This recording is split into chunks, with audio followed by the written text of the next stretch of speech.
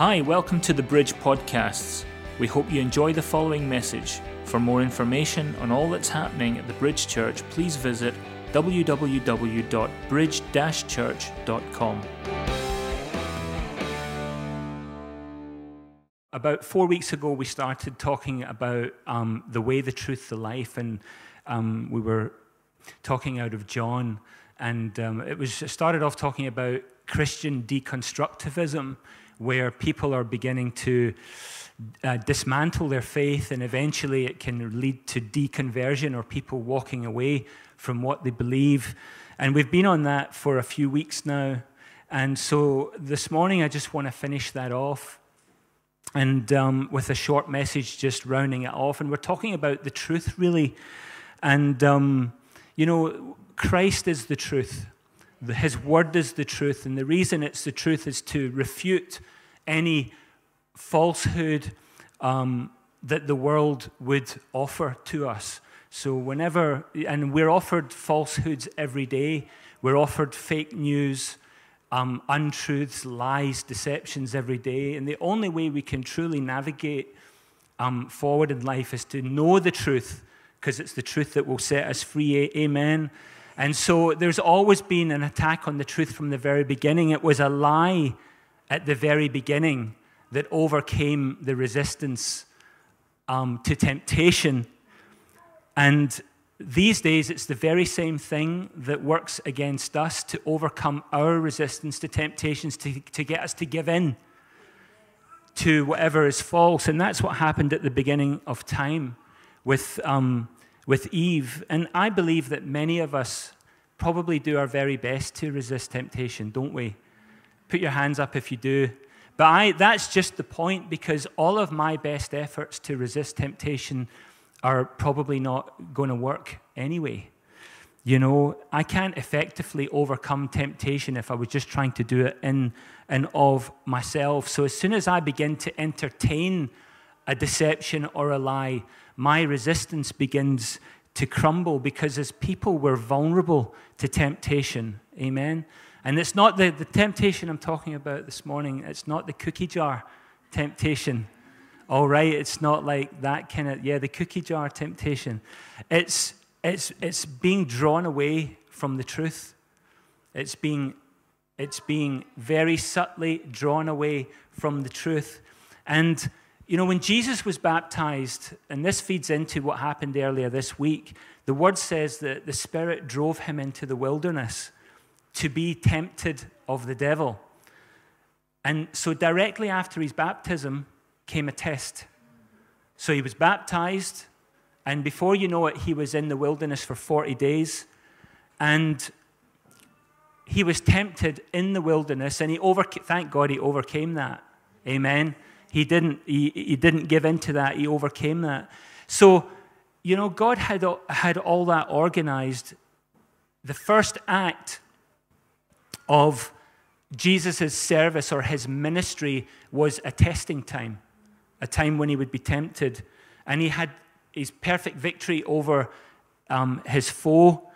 And that was God sealing him then for the work of the ministry going forward. And that's what happened on Monday night. You were sealed. You were sealed for his service after you came up from the waters of baptism. And so, you now are anointed by the Spirit to go on. Amen? So you have that on you. So I want to just look at this scripture in 1 John, and it talks about a test that every one of us are tested by. So if you go in 1 John chapter 2, from verse 3, and it's the test of knowing him. It says, "Now by this we know that we know him." And that's not like, I've heard of Jesus, like I know who he is.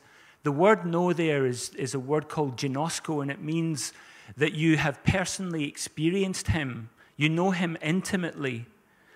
So we know that we know him if we keep his commandments. He who says, "I know him," so those who have an intimate relationship with Jesus and does not keep his commandments is a liar, and the truth is not in him. But whoever keeps his word, truly the love of God is perfected in him. Amen, church?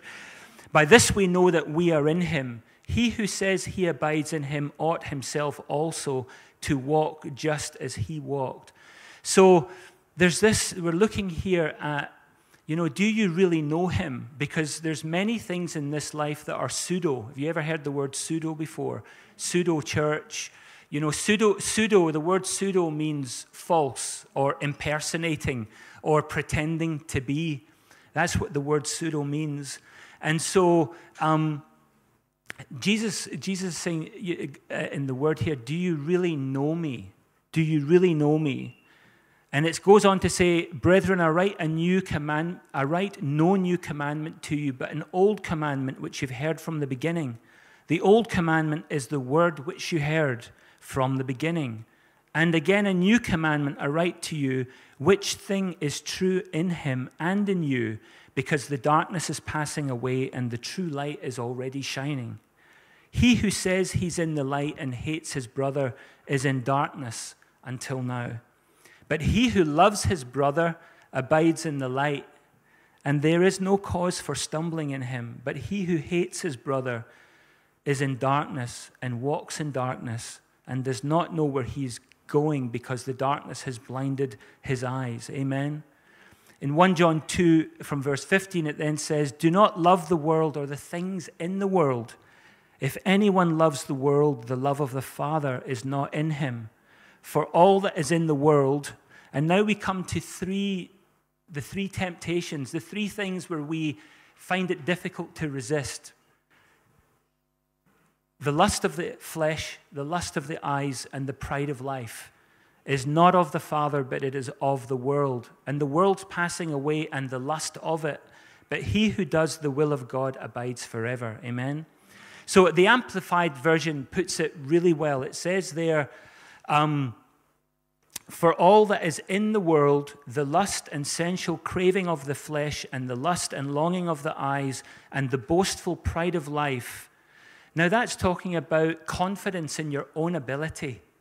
It's like, do you know what? The pride of life is thinking that I have all of the ability within myself to do what I need to do. I can do it without anyone. I can do it without God. I can do it on my own.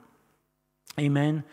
And you also rely on the stability of what you have around you, and that's for sure very unstable right now.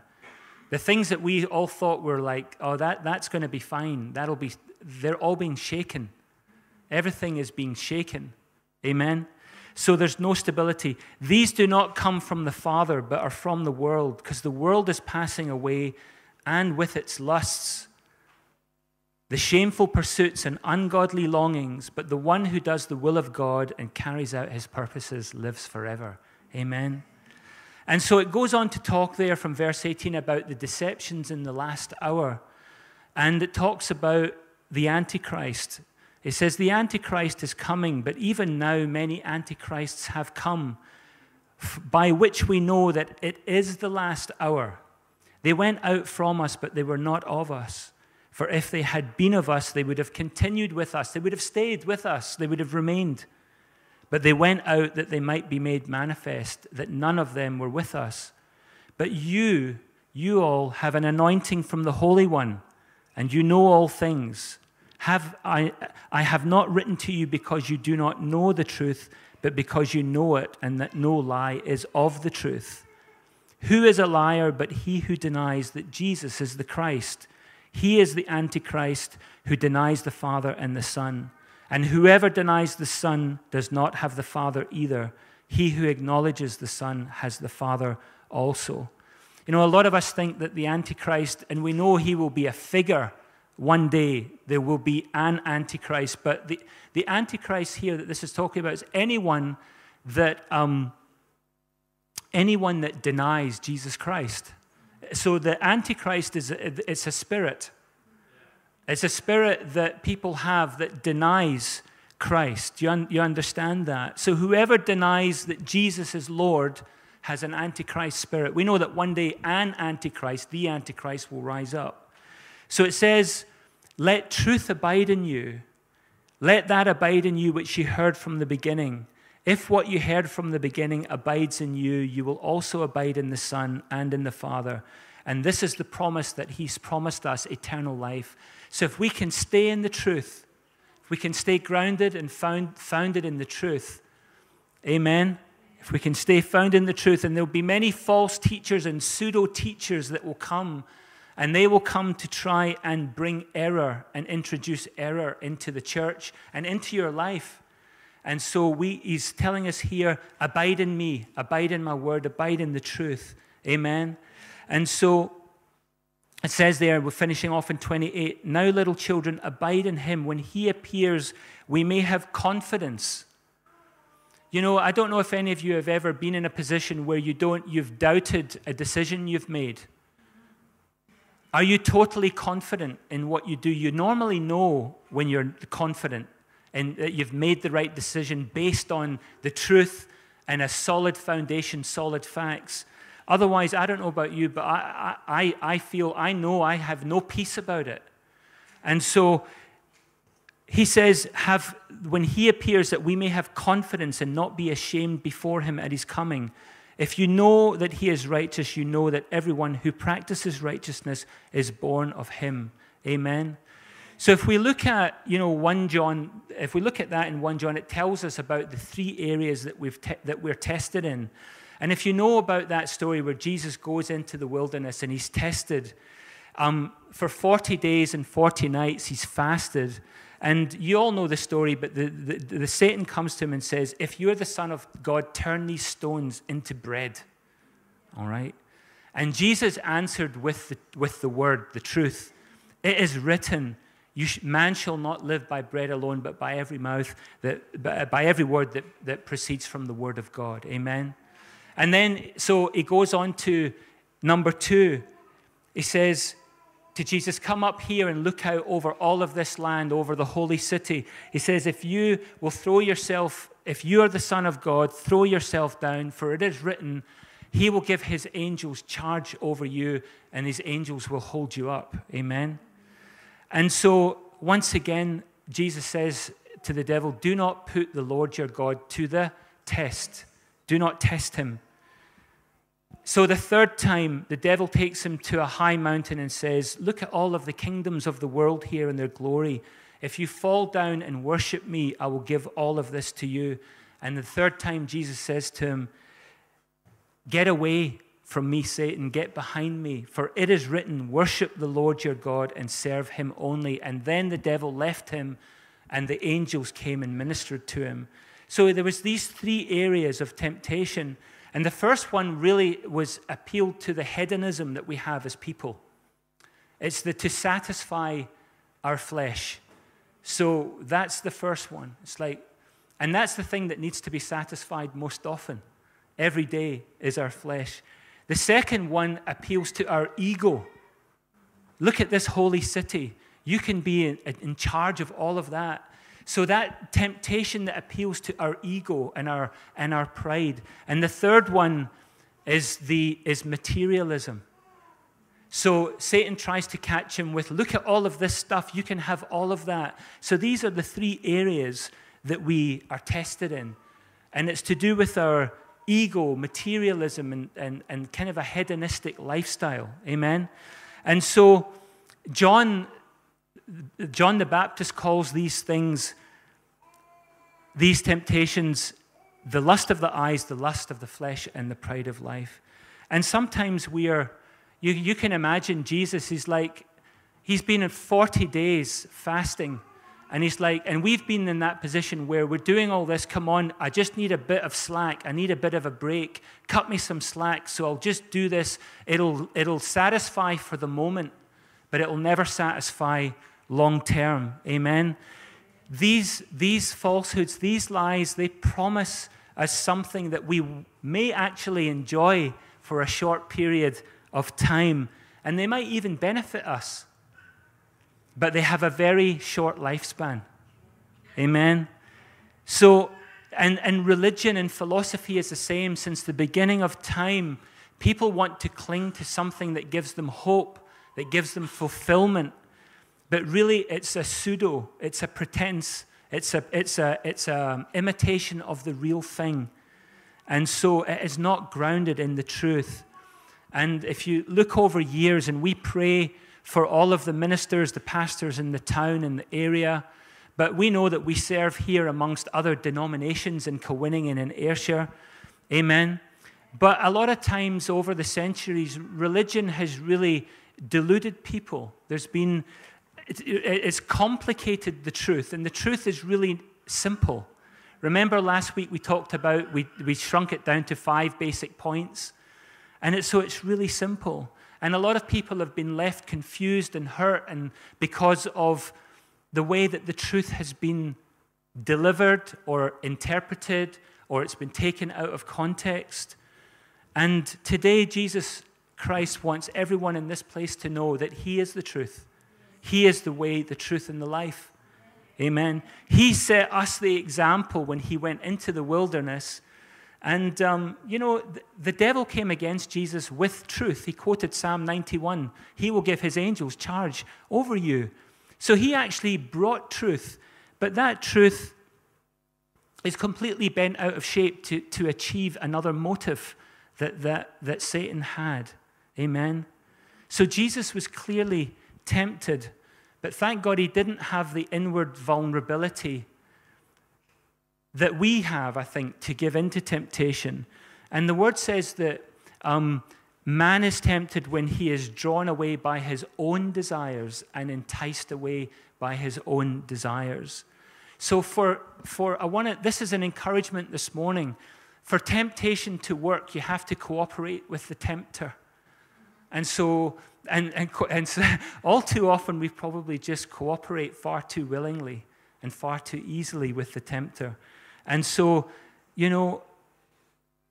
we have to desire and want the thing that is being offered to us. And that's a double-edged sword, because that can be what is being offered to you in the way of temptation, or it can be the truth. Do you desire the truth? Yes.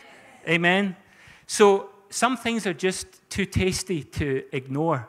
And I think that's the schemes of the enemy. He brings that, and it looks too good to ignore.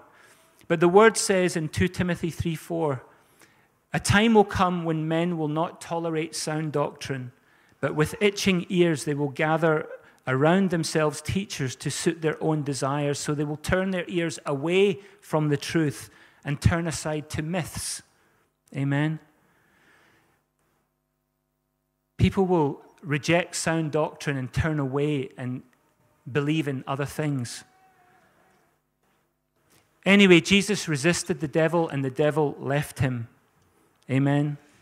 And the devil is, I don't know if the devil was there by choice or not. I'm going to decide to do a Bible study into that. Because usually the devil cloaks himself. When in the garden, he disguised himself as a serpent. The word says that he comes disguised as an angel of light. Amen. So the devil's method is usually to cloak himself or in some way. And because he wants to put something else in between himself and those that he would tempt, so it doesn't appear to be him that is doing the tempting. Do you understand what I'm saying? And so he cloaks himself. He hides his personality whenever he can. And because he's so cunning, because the temptation or deception offered appears to offer everything that you've ever wanted. But what's not really that obvious to us is if we go down that road, who we're really serving is the prince of this world and the system of this world. And we will be tempted. Put up your hand if you've never been tempted. And if you have, obviously, every hand in this place will go up. Amen. Yeah. How many of you have resisted the temptation? Yeah, okay, great. So you've managed to resist the temptation. Does it mean that you were never tempted in the first place? So the tempting is still going to come. Amen. It just means that you've made the right choice. You made the choice to hold on to the truth, to believe in the truth. You've made the right choice. And it's a choice that you can make this morning sitting in this place. If there's anyone in this place this morning that doesn't know the truth, that doesn't know Jesus Christ as their Lord and Savior, will give a chance for you, an opportunity for you to receive him.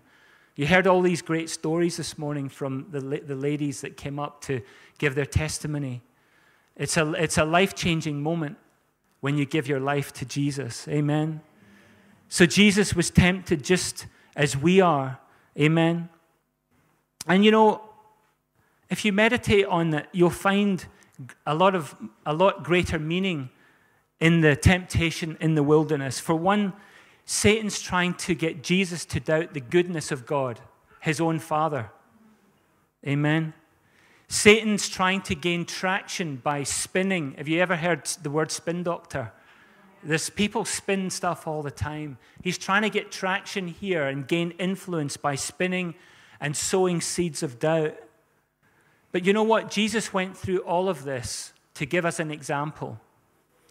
And why did he go through this? In Hebrews 2:17, it tells us that it was necessary for him to be just like us in every respect. He had to endure that test. He had to endure the temptation so that he could go on and be our high priest, so that when we say, sometimes we say, oh, listen, you don't know what I'm going through. You don't know how much this has hurt me. You don't know all of this. And we turn to other people and we can say that, and that would be the truth. We might not know what you're going through, but you can never turn to Jesus and say, you don't know what I'm going through. Because he's been through it all. He's been through it all. He has endured every temptation that is known to man. So you'll never be tempted. And I love that in the word it says here that you will not be tempted beyond that which you can endure. And the only way we can not be tempted beyond that which we can endure is to hold on to the truth. Amen? And so he's there to help us when we're tested, when we're tempted. Amen? And if the gospel can be tainted by false doctrine, taken out of context, perverted to fulfill and accommodate the needs of a culture that we live in now, which is becoming more and more prevalent, we have to revert back to the principle of truth. Amen? Because correction can only come if the truth is known. And I want to finish with this, leave you with this thought. Have any of you heard about the Great Reset? You may have heard this phrase recently, the Great Reset. The problem with the Great Reset is that it isn't resetting us at all. A reset is when something malfunctions, you disable it, you wipe it clean, and you revert it back to the original design. That's a reset. So a reset would be reverting things back to the way the Creator intended them to be. To live your life as God intended you to live your life, to be all who He says you can be. Amen. And so the problem that we have is that we're indifferent to the truth. People are largely indifferent to the truth because no one knows what the truth is anymore. There's nothing that comes under more attack than the truth. People these days don't want to honor the truth even when it's presented with them, let alone acknowledge that it's true. And if the true can be made out to be what it isn't, as soon as people can say this is a lie, or this is a tale, or it's a fable, then the vitality of truth is destroyed, and it's up to us as the church to hold it in our hearts, to have the truth in our hearts. Even if you didn't have this word with you, it's like those stories you hear of people back along in China and places like that who were in prison with maybe they had one page of the Bible, and all they did was memorize that one page of the Bible. And all they did was keep on confessing what they knew, and the truth was inside them.